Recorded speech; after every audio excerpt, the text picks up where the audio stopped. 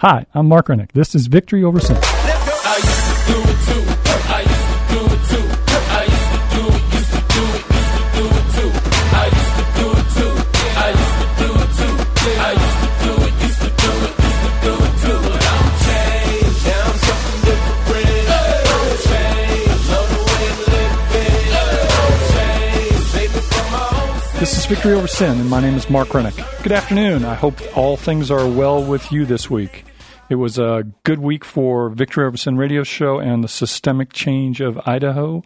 We had our first listening forum held at St. Vincent de Paul's food bank / I guess you'd call it their dinner event place area, where they're over there on Overland, where they meet every week. They actually do free meals there several nights a week, 4 nights a week. And we had the facility on Wednesday night. We had a really good turnout, and I first and foremost want to thank people who showed up. We had probably over 93 people there. That was real powerful to see that many people show up on a rainy Wednesday night. We met some new friends. We saw some old acquaintances, and it was very powerful. I was impressed and kind of humbled by some of the people who did show up. We had people from the Department of Corrections and some people from the Department of Labor, several other state agencies, some other funding sources too. But the most important bulk of the people there were people like me, who had been in the system and who were there to actually affect some change. And so that was very, very, very powerful. I want to thank all those people who did show up and congratulate the people who are starting to get involved with what we're attempting to do. And we're excited about it. So basically what Systemic Change of Idaho is an energy or an effort funded by a group back in the eastern part of the United States affiliated with St. Vincent de Paul and funneled through the Southwest Council of St. Vincent de Paul. And we've entitled that entity Systemic Change of Idaho. They've done 5 states in the nation, and the 6th state that they've chose to get involved with is Idaho. And that energy is called the Systemic Change of Idaho. So what are we going to do with all this? Well, first, the big night was certainly this week where we kicked off and we were listening to what issues affect people who have been in the system. So we were gathering information primarily on Wednesday night. We sat in tables. We had a person from each of the steering committee sit at each table to take the notes. And what we were after was to see what issues affect people who have been or who are on parole currently or who have been on parole, and what hardships they ran across. Hopefully, we did gain some information that will add to the information that we've already put together, and we're going to compile that and come up with a plan in terms of attacking or educating Idaho about those issues. We're going to do that in a way that incorporates the people who were there, hopefully. Hopefully some of those people who were there got excited about what we're going to do. We're going to take people who have been in the system, and we're going to say to them, help us do this. This is what we put together. We've identified these 5, let's say, key issues. And then we're going to put together a real professional PowerPoint situation with some videos. And then we're going to develop a speakers bureau. And the people who are there and the people who want to be there will be those speakers. And then they will go out to groups across Idaho, certainly starting in the Treasure Valley, to go to churches, go to nonprofits, go to service groups, go to businesses that want to know information about getting involved with offenders, people returning back from the community that we like to call returning citizens. An example of that would be this week where we actually were called to a short meeting with a group that is looking to attract people who have been incarcerated to encourage them to apply for small business loans. So that's an important aspect. Those kinds of things will happen. What we're seeing in some ways is the fact that we as returning citizens are becoming that group that's focused on in terms of maybe targeting some money for us. So that's good. That empowers us. That gets us up and going and gathering our strength as we go forward. And that's basically what we were attempting to do on Wednesday night. It was a huge success. I want to thank Mr. Mike Gallagher, who has been the past president of the Southwest Council for St. Vincent de Paul, and Sam, who put on a fantastic meal. We had 30 minutes. We got to sit down and have a nice chicken dinner, and everybody shared and certainly interacted and socialized before we got going, and it was a very powerful event. So hopefully what happens out of this, too, is, as I talk about, if we're going to liken it to there's a movement underfoot through a lot of the wellness centers across the state in terms of saying that if you liken it to somebody that's in addiction, there are I don't know whether people know this or not, but there are 39 million people who are in active recovery over their addiction. That's a very powerful force. And what they've done is to enable that force to come forward and be a prominent kind of feature in terms of getting their voice heard. And that's exactly what we want to do with people who have been incarcerated. We want them to come forward and say, hey, you know what? I was incarcerated and I'm doing okay, or I'm doing this way and I'm struggling with this, and you need to know about that. You become that active voice. This works, if you will, as you go forward and share the passion of what you believe, what you've been through, and that you've overcome it. People don't know about the statistics that we talk about on this show on a weekly basis. They don't know the fact that 1 out of 18 adults in the state of Idaho, 1 out of every 18 adults in the state of Idaho is either incarcerated, on probation, or on parole. And nobody really realizes that. Nobody realizes that, as former director Kevin Kemp said, 97% of the people who are out in the desert will be out. They'll be your neighbors. So let's start working with them, and let's start hanging around with them, and let's start making sure that as they transition back into community, that we're ready for them. So that's the most important thing that we're attempting to do, and to go forward with that program. Again, this empowerment, I think, is something that can really happen, and it can be something that can be very effective, because when you're passionate about something, you believe in something, then you go forward and you're strong. You feel good about everything. So with that, we're going to talk about some of the character aspects of this. It's not that you have to be a perfect person, but you are an example.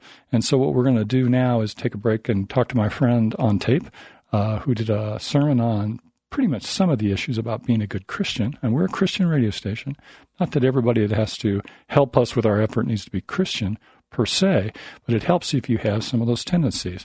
And Jim Atkins is going to talk a little bit here about being that perfect person as they go forward. Quite frankly, if we see ourselves, or if we see someone else as a Christian that's not experiencing this change of life, then there needs to be something maybe lovingly spoken to that person, one Christian to another, to say, I'm not trying to pass judgment on you or whatever, but you're claiming to be a Christian, and yet you're still living this way.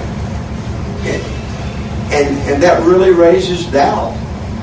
And that really raises a question about what kind of life are you living? Are you really living a life right with God or not?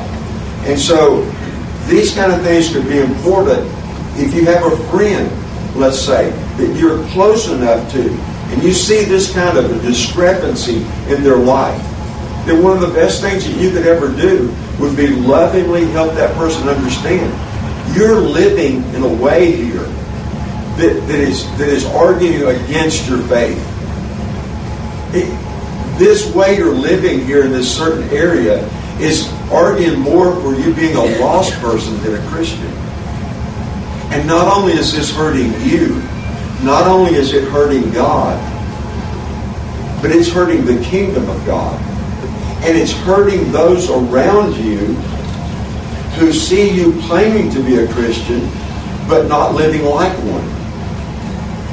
And this is important, because there are people that will be brought to Christ or will not be brought to Christ simply because of the way you and I, as those who proclaim to be Christians, live. And that's a fact. If you and I, who claim to be Christians and go to church and claim to be right with God, if we are not living lives any different from the lost, then we're going to do more harm for God and His kingdom than we're going to do good. We're going to have a negative impact in the lives of those around us instead of a positive impact, moving them and drawing them to Christ. And this is an important thing. And hopefully, as Christians, we're always mindful of that. I can remember some people that I was seeking to reach out to in the bike world back in the second pastorate that Pauline and I were in. And there was this one fellow who, in fact, he died a week or so ago, but he made an agreement with me that every Saturday I would ride dirt bikes with him. He would come to church. And so we had this agreement. So when I could get a Saturday away and we'd go out and ride, then he'd show up at church the next day. And that's what it took to get him to come. And but the point was, he would come to me sometimes, and he would see people in the community that he knew was actively involved in our church. And one person in particular, who was a deacon at the church, he sang in the choir. He was there every Sunday morning, every Sunday night, and every Wednesday night. Yet this person I was trying to influence for Christ was being turned off by this particular fellow in church. Because he said, you should hear him and you should see him and how he acts and how he talks and the kind of filth that comes out of him all during the week. And he shows up at your church to sing in the choir on Sunday morning. Now, lost people see that. Now, he wasn't just being overly judgmental of this person. I found out later that there were other people that could say the exact same thing about this person. So he wasn't just picking on a Christian that maybe had an area of weakness that they had messed up some, because we're all going to have areas in which we're not perfect and we can mess up. But this was different. It was beyond that. This guy was claiming to be something that he was not living out during the week. And it was a hurtful thing. And he probably had that effect on a lot of people, because he was very vocal about, well, I'm a deacon and I'm this and I'm that. And it was a very negative situation. So Paul is trying to get to the people here to understand this, and we need to understand the teachings concerning this in our own lives today. And we must be aware of the fact of what impact are we having as one who claims to be a Christian on the lost world around us. Okay, as Jim mentioned there in the tape, you can see that he's talking about being the best Christian you can be in the world. And that's not necessarily what we're after in terms of as we go forward with this. You don't necessarily need to be a Christian, but you need to be aware that if you're going to go forward with this and you're going to come around and help us do this, that certainly you're going to need to be a good person, because you're going to lead by example. If you're out there talking to groups about how important it is to ban the box on felony applications for employment, or if you're talking about the need to give housing preference, but not to discriminate against housing for a felon, then you're not going to need to be the kind of person that's going to go out and do things that are unscrupulous. And they're do things that certainly don't cast a light on yourself. As you become that spokesman, as you become that advocate for us and for people who are still in the desert who are going to follow us out, we need to be that good person that does it. So if you're going to go out and talk to groups and you're going to help us, then certainly we don't want to see your name in the highlights of Ada County Register and Ada County arrest record. That isn't what we need. We need you to live that life. We need you to take pride in that life. And that's really what will make this work in the long run, is you'll become empowered as you go forward and do this. This will give you a new sense of purpose. This will give you a sense of accomplishment. Certainly as people out there who are strong Christians understand that you're forgiven by your sins for what you've done. So don't hold that against you. Go forward and live this life as a good person, as a good Christian, and then help us change these things around. That's what we're attempting to do, and I hope that's what you see in terms of what Mr. Atkins was sharing with you in the verse. If you want to hear about Mr. Atkins, Jim Atkins is the pastor of a church called Common Ground Biker Church, and it does meet every Sunday at 9:30 in the Busted Shovel sports bar, if you will, in downtown Meridian. So you can check out Mr. Atkins online through YouTube. Just type in Common Ground Biker Church, and you can hear more of his sermons. There's like 3 years worth of sermons on there. Or you can come at 9:30 and just kind of walk in, and you'll tend to see a lot of us, if you will, in terms of as you go forward. I'll tell you a story that I told the other night, too, that was pretty touching from my standpoint. Many of you know that I've been incarcerated for 7 years, and I was a part of a program called Hope Community. that was held at Max. It was a faith-based program. And that was almost 10 years ago. As I sat in church last Sunday, I was overwhelmed, and I think the people who were staff at that point in time would be touched to know that the person who was leading praise and worship in the church that day and 5 other people were in that same arena with me 10 years ago at Hope Community. I couldn't help but think of people that I respect and who were staff there, like Brian Hammer, Gage Brock, and some of the people who still actually work at the IMSI, how touched they would be to see the efforts of what we put together and what we attempted to do for 3 years, and to see that, hey, that's pretty cool. 10 years later, several of us, a lot of us are still networking. We're all sitting in the same church together, worshiping together in the same providence of the effort to what they sought to do. So thank you for that. We were very fortunate this week to have Roger, who spent some time here at the station, come out and act as deputy producer or whatever, and did some interviews. And that's so cool. He was going around talking to people. The first person he's going to talk to is a friend of ours named John. John, you will hear as he shares his story, a little bit of his story, has been in and out of the system, but listen to some of the issues that comes across in terms of his life.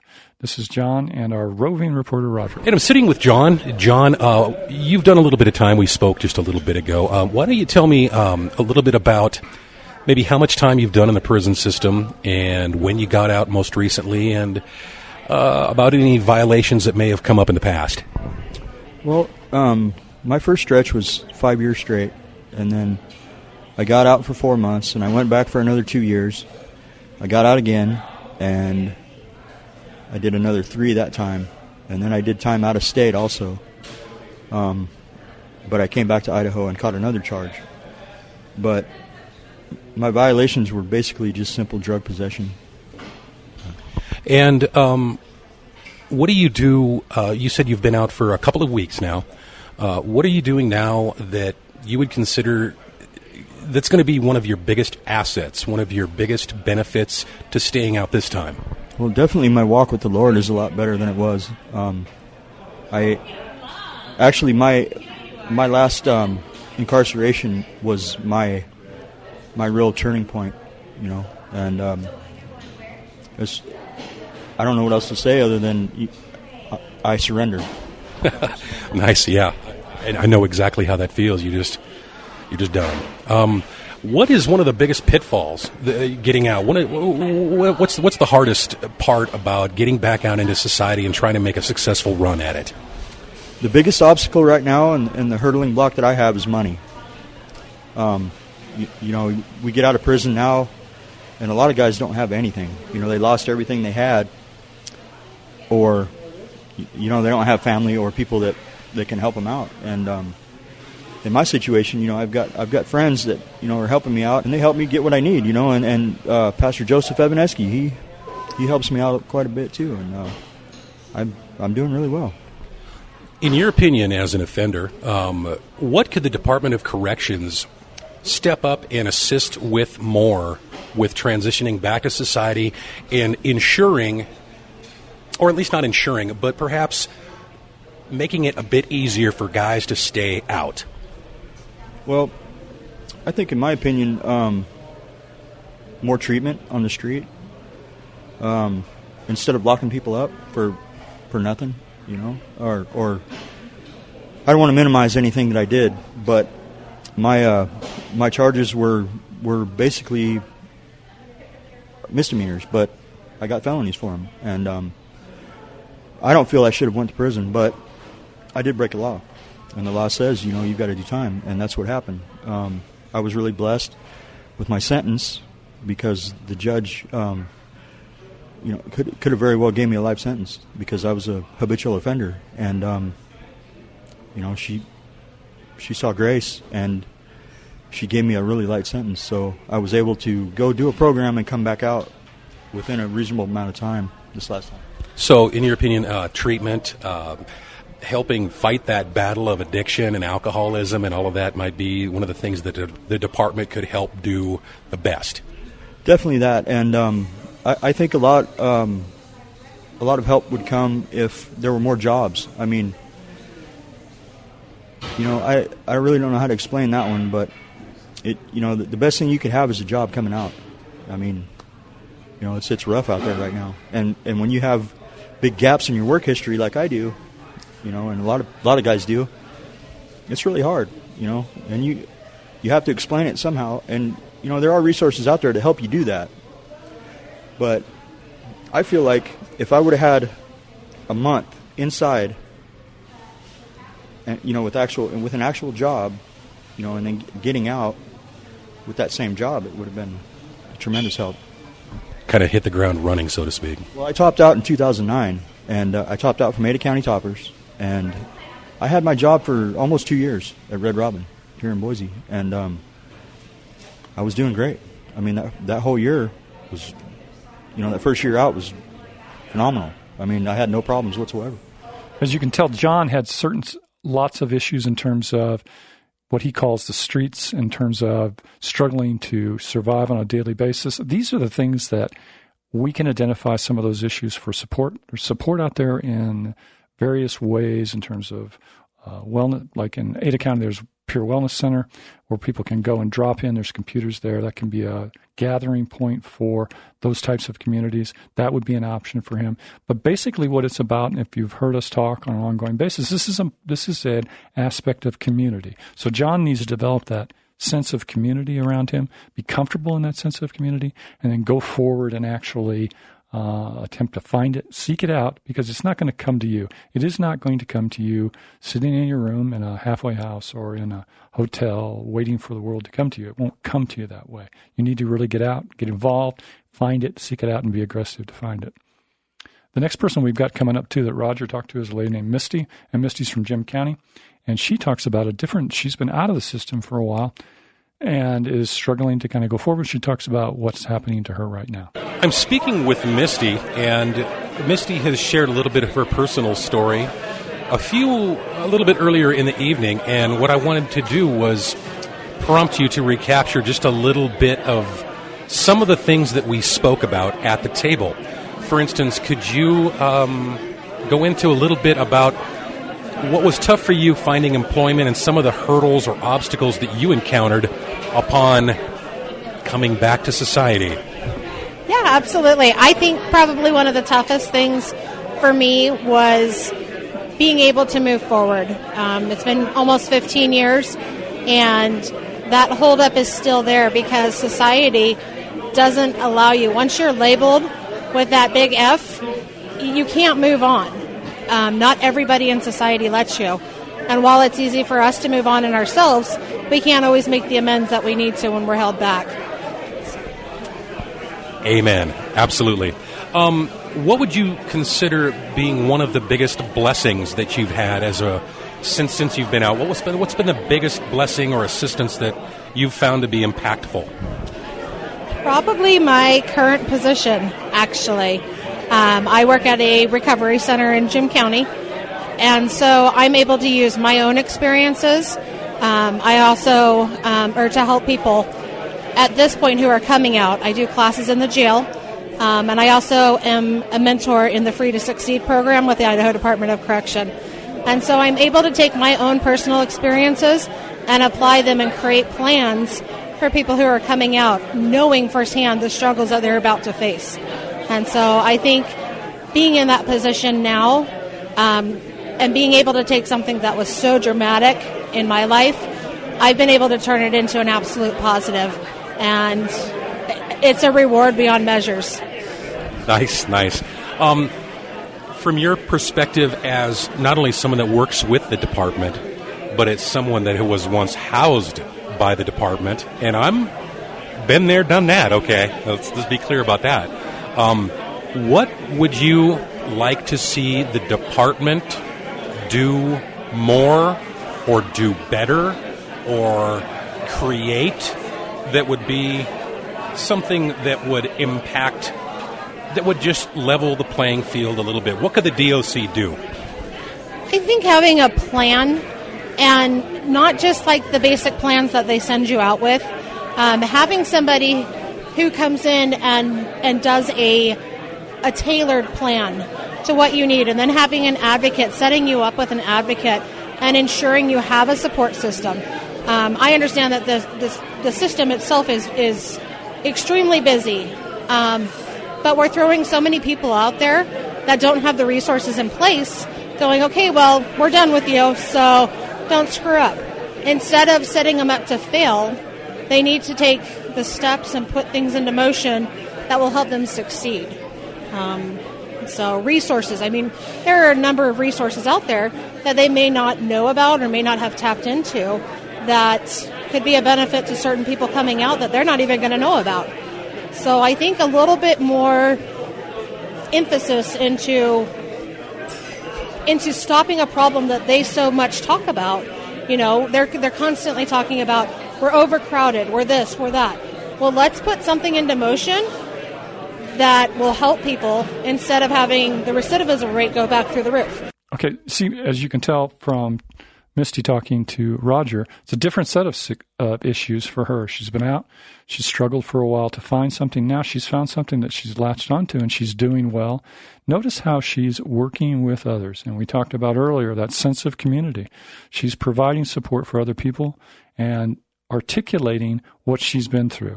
These are the kinds of people. You're sitting out there listening to my voice, or you're in the desert, you're about to get out. These are the kinds of voices that we want. She's ripe for coming forward and actually sharing her story and helping us go forward. It's a very powerful thing. I cannot stress enough how as you tell your story and as you go forward, you become empowered, you become feeling better, you have a stronger sense of community. It helps you get out of the house and go forward, find people and seek out with good people.